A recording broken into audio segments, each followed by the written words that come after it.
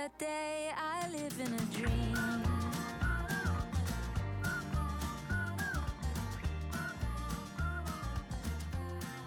I live in a dream. All right, hello world, and welcome to I Was Only Trying to Help, the podcast where we help you help other people. I'm Kate. I'm here with Leslie. Leslie, how's your day going? Great, thanks, Kate. Yeah, we hanging in there? I am. How are you doing? Good, good. We're eating mac and cheese this time around. I feel like the listeners need to know what we're eating all the time. So it sets the tone of the show. What you should know is that Wawa mac and cheese better over time. It ages well. It ages well. All right. Well, here we are for. There's no way to transition from congealed mac and cheese.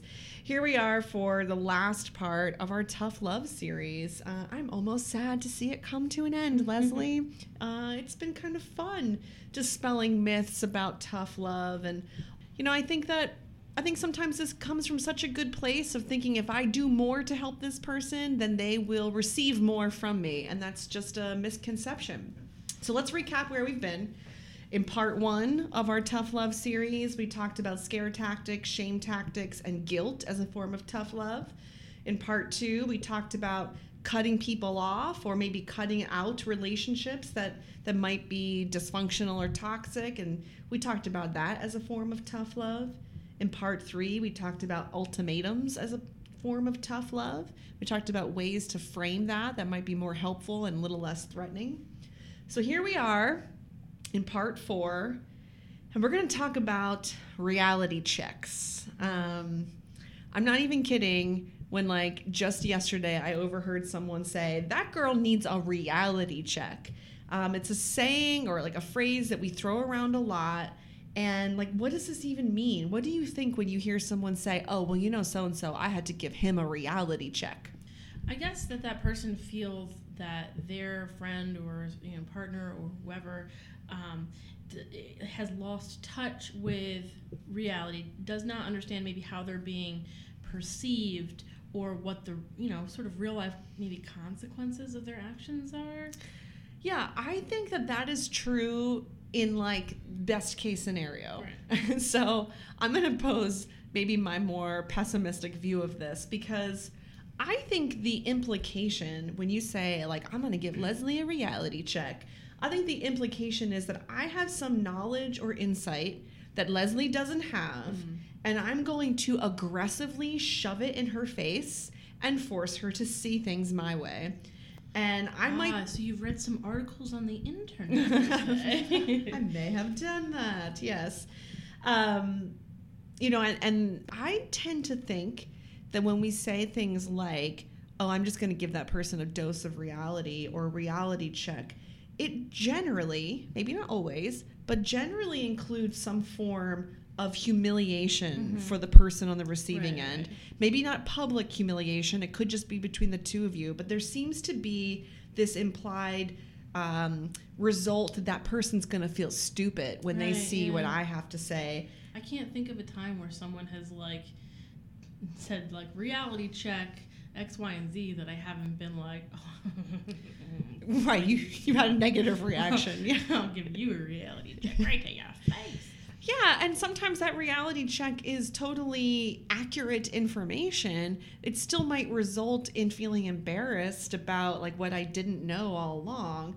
And so I think there tends to be, and again, I'll keep sort of cushioning this with it doesn't have to be this way, but there tends to be this dominating tone when we say she needs a heavy dose of reality, and I don't care if she gets upset, I'm going to make her face the truth. Or best, and that person's feelings are not as important as telling them about themselves. Yes, and when you're saying that person's feelings are not as important, I think there's this implied moment of elevating my own need to feel like this almighty truth revealer.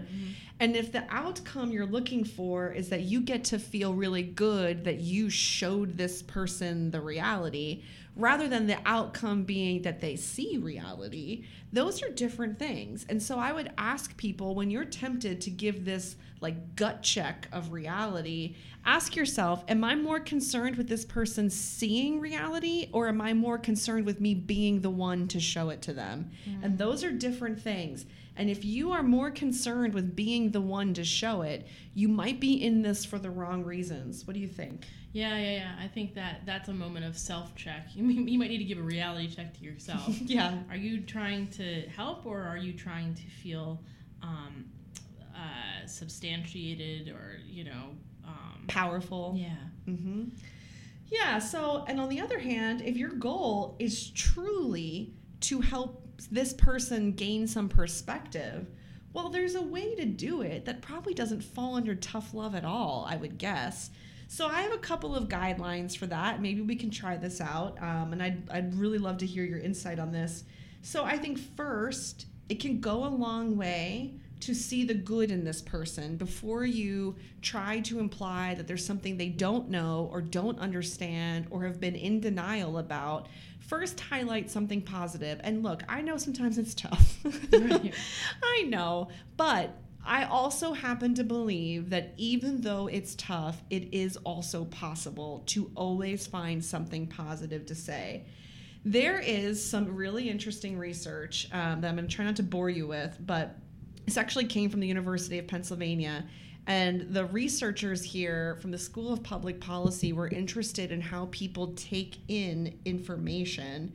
And I'll bet you can imagine why people in public policy care how we take in information. Mm-hmm. They were also interested in this idea of seeing the good in people, seeing strengths. So they enrolled a bunch of people in a research study and gave everyone, they told them it was about exercise, but it wasn't really, at the end of the day, ever about exercise. They gave everyone fitness trackers to wear, and they hooked their brains up to brain imaging machines to take a look at their brain activity. And they told half the group, here are the benefits of exercise. Here's why you should be exercising more. Kind of that like reality check of exercise is good for you. Right. You should be doing this. And then sent them on their way. Your heart is a muscle. Yeah. Oh, maybe you've heard this before. So sent them on their way and said, wear that fitness tracker and report back to us with how much exercise you do. Now, the other group eventually got that same information about the benefits of exercise, but before anybody shared that with them, they talked to that group about their strengths and skills and what they're good at. And then after they saw all the positive things in this group, they said, oh, by the way, here's the same information we gave the other group about why exercise is good for you. Leslie, which group do you think exercised more? The ones who talked about their strengths or the ones who just got information? I mean, I feel like there's only one right answer here. It's probably the group that heard their strengths first. Thanks for humoring me. Yes, exactly. That is true. That is not why I bring it up, though. What was really interesting in the study is when they looked at the brain activity, they found that in the moments when a person is receiving that kind of affirmative comment about their strengths and what they're good at, the part of their brain that takes in new information was activated. It's the part of the brain that says, this is self-relevant, this is important to me. And with the group who they just told, like, you should exercise more for these reasons, that part of the brain was dormant. It didn't light up in the brain scan.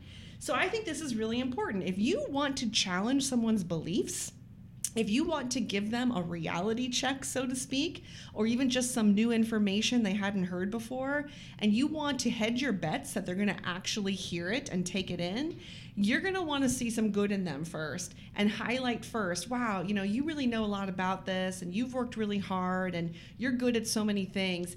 And I also have this little piece of information that you might find useful. Keep in mind that family member at the Thanksgiving dinner table who says something outrageous. Go.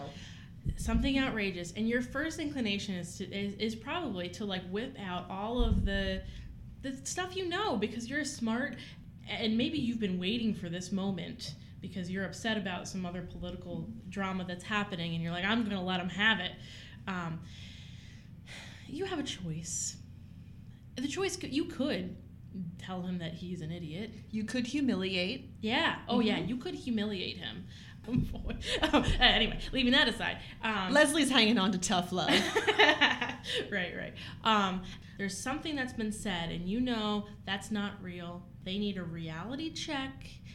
Know that ultimately you care that that person's going to take in this information. I know it's hard. So, Uncle, what's his name? Bob? I don't know. Sure. I have an Uncle Bob. I want him to know if he's listening. I'm not talking about you. Just the first name that came to mind. Uncle Bob, it's, one thing that I do really admire about you is that you're really committed to your beliefs and you're not afraid to stand up for yourself and you're not afraid to advocate for what you think is right. And I know that when you start advocating, it's because you really think that thing is right. And I think we maybe have that in common. We probably have that in common. That's a great quality that I actually wish more people had. I also wonder if you would be willing to just hear how I see things, not asking you to see it my way, just asking you to know how I see things. Are you open to knowing how I see things? Now listen, I'm asking, and I'm stopping the scene now, and I'm talking to the listeners and Leslie now, not Uncle Bob. I'm asking the question, and I would beg all of us to only ask the question if you are prepared to hear no. Because I think sometimes we ask, could I share something with you? And then we are outraged when we hear no. Well, you asked. Right. So I'm asking you to, step 1, see the good in this person. Step 2, ask if they are open to some input and be prepared to hear no. And if they say no, that is actually a great sign for you. Because if they're not willing, if their fight or flight impulse is up and they can't intake any new information, they refuse to, they're not going to treat you with respect, they don't care that you have your doctorate in political science, You're off the hook. Then that's that person doesn't want to have a rational conversation. Thank you for letting me know that. Yeah. And How is the pudding? pass the mashed potatoes. Right. So back to the steps. Right. Okay. So you want to give this reality check. Step 1, see some good in that person, as hard as it may be. Step 2, ask if they're open to some input, only if you are willing to hear no. If you're just going to shout it anyway, I guess you might as well just shout it, folks, because there's no point in asking the question just to get mad at the no answer. If you get a yes, I would suggest that you offer one little brief thing. Be quick about it because people are only giving you like 2 seconds to make a point. Offer one tiny little tidbit and then ask for a reaction. Something like, Uncle Bob, I read this. Have you heard that? So fast. And it's just a little thing and then he gets to react. And then you can offer, if it went well, you can offer another little thing and he reacts. And then if that goes well, you can offer another little thing. But what happens is we ask permission to give information. Someone graciously says yes, and then we end up on a soapbox for 45 minutes. Right. So I would say, see the good in them, ask if they're open to your input, give a little input, and then ask for their reaction. Give a little bit more input and ask for their reaction. You can keep cycling through that. What do you think? And I mean, you might actually end up having a decent conversation, and not, getting written out of somebody's will or whatever. And that person might say, well, no, did you know that I've read that X, Y, and Z? And you're like, that's some 4chan stuff, man. That's not true. And then, I'm not saying that these conversations always go well, but they rarely do. I don't have the mystery sauce. But what if you planted a seed? Yeah. Or built a relationship with this person who might listen to you someday down the road. Yeah, not everyone needs to be canceled. Some people do. But as we said in previous conversations, but I think that might be a little helpful with when you want to give someone a reality check. And I mean, a reality check is different than a hockey check. It should be. Yeah. And it should be different. And yet, oftentimes when I hear someone say, oh, well, don't you worry, I gave her a reality check, what they describe to me sounds like a hockey check. I mean, it's heavy and it's not ever really meant to be helpful. It's meant to be self-serving somehow. It makes me feel good. Right. All right, listeners, we have a treat for you. Leslie and I are going to do some acting. Acting. Yes, let's practice our voices. Unique in New York. New York's unique. You know you need unique New York. We may laugh all throughout this because, listen, folks, for all the skills that I have, maybe writing little skits is not one of them. Or maybe it is. Don't sell yourself short. Well, we're going to find out because I wanted to give an example of how this could go, the guidelines I just laid out. So as a review, number 1 guideline is see the good in someone. Number 2 is ask if they're open to input. Number 3 is say something brief and then ask for a reaction. And number 4 is if it goes well, offer another something brief. I wanted to show this, but frankly, I'm sorry that I don't trust us. I didn't think we could just do it off the top of our heads. We kind of did with the Uncle Bob example.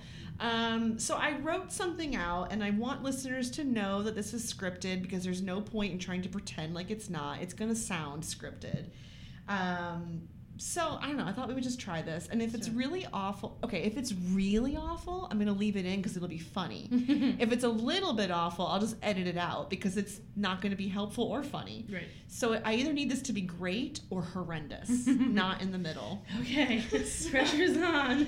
All right. So just to set this up a little bit, we're going to imagine that Leslie is my friend and I want to approach her about her behavior while drinking. And we're going to imagine that a lot of other people have been confronting Leslie with some kind of reality check. Other people have been saying, you need to get your act together and you're a hot mess and all this kind of stuff. Leslie is insisting that everything's fine. And I'm going to try to offer some potential insight without dominating or humiliating with that kind of traditional reality check way. So here we go. Here, I'm going to open with Leslie. One of the things that I really love about you is that you're so fun. I'm often actually kind of jealous of you because you blend into groups so easily and you can just like make friends anywhere. Yeah, girl. I mean, I guess. It just, it comes easy to me. I have fun, Yeah, you hardly even notice it. It's just like second nature to you. And look, I know people have been on your case about some stuff lately. That can't be easy. I mean, whatever. Haters gonna hate. So, obviously, you know what's best for you, and I certainly don't want to be another person piling on. But you want to know what I think about some of this stuff? Okay. What do you think? Well, I just know you, and I know how much you love meeting people when you're out with friends, and you're so good at it. And sometimes I wonder if you're missing out on connecting with more people because you're already pretty drunk by like 9 p.m. What do you think? I mean, yeah, I guess I see what you mean. I just know how much fun you have. This is the problem with the script. I just know how much fun you have making new friends. And it's kind of a shame to see you meet all these cool people and then you end up forgetting by the next morning. Does that make sense? I mean, I don't always forget them. Right. No, of course not. Most of the time you don't. It's just once in a while you do. And that's got to be really disappointing for someone like you because you just love people so much. Yeah, I really, I hate when I can't remember people and they remember me. Yeah. All right. That was the whole thing. Woohoo! We need an audience. We need like a laugh track, maybe. Woo! Woo! Woo! Yeah. We need like the Full House laugh track. I want to find that for sure. All I was really trying to convey there was those 4 steps, which was I saw the good in you. I asked you if you would be open to hearing some of my input. I shared just a little thing and then asked for your feedback. And I mean, that was just all I was trying to show. That it doesn't have to be an attack. It doesn't have to be humiliating. I don't have to come out on top like the winner of this. What do you think, Leslie? Yeah, I mean, I think like being on the other side of that conversation, when she said, can I tell you my feelings? Like, I immediately was like, oh, here it comes, right? Like, here, somebody else wants to tell me about my life. They don't know. And so people get kind of like defensive like that. Like, you're just hating and, you don't understand how it is. So if she had come to me, my point is, if she had come to me and said those things, I probably would have been like, get out of here. Yeah, Like, whatever. screw you. Sure. Like, you know, I'm not hearing you. Nobody gets me. But the fact that she was like, what if you could remember everyone that you meet the next morning? And I'm like, well, that would come in handy. You know? That's not bad. Right. I mean, it is Yeah. embarrassing when you go to the club the next weekend and the bouncer's like, hey, girl, and you're like, hello, how are you? Oh, I have so many follow-up questions, Leslie. So look, I think you make a good point though, because when I asked you I know it was scripted and we were playing characters, but when I asked you, is it all right if I just give you my take on this? You know, the goal was to hopefully not have you think, oh boy, here it comes. But it is a possibility that someone will think that anyway. I can't control you. What's nice though, it's kind of a win-win for me, because even if you think, oh boy, here it comes, you're kind of thinking the worst now. Mm-hmm. And what's really coming is just one tiny little thing. Right. And I'm just going to feel out how that went. And if that went over okay, I might try one tiny other little thing. Right. And she didn't say stop drinking. She Yeah. didn't say change your whole life. I didn't say you're a hot mess, you're embarrassing everybody, get your act together. Right. She wasn't feeling those things, but you know. I really tried to tie it back to something that's a strength of yours. Right. That's a real positive thing about you that you probably want to keep. Anyway, I'm not crazy about these scripted things, but I think that kind of at least conveyed one possible way that could go. Frankly, I think our off the top of our heads Uncle Bob example might have been better, but that's a lesson learned for me that we can do this off the top of our heads and you don't need me. Improv. Yeah, we can just improv for the future. Well, with that said, I think that brings us to the end of our Tough Love series. Are you sad? I'm a little sad. I think I'm searching for, like, how do we tie together all four of these? And I think I said this in an earlier episode, but I'm going to repeat it, which is it's worth considering how much of your tough love is tough and how much of your tough love is love. And if you find that it's a lot more tough and not a lot of love, I would just ask you to kind of reflect on that a little bit. Maybe some small changes here and there can be a step toward a slightly more loving way Right. to approach these situations. If tough love is your response to all of the emotions and the disappointment and the fear bubbling up inside you, and you're just gonna let it go, Mhm. like the whistle on the teapot, like that's not tough love. That's an emotional explosion. Yeah. If your tough love is your own act of desperation, that's not tough love. That's your own fears. That's for you. It's not for them. Yeah. All right. That's for you. That's not for them. That could be how we end every episode. I think the theme of this whole podcast is some of the stuff that we do, thinking that it's helpful, is for us, not for them. And it's just worth reflecting on that. Thanks for helping me with that, Leslie.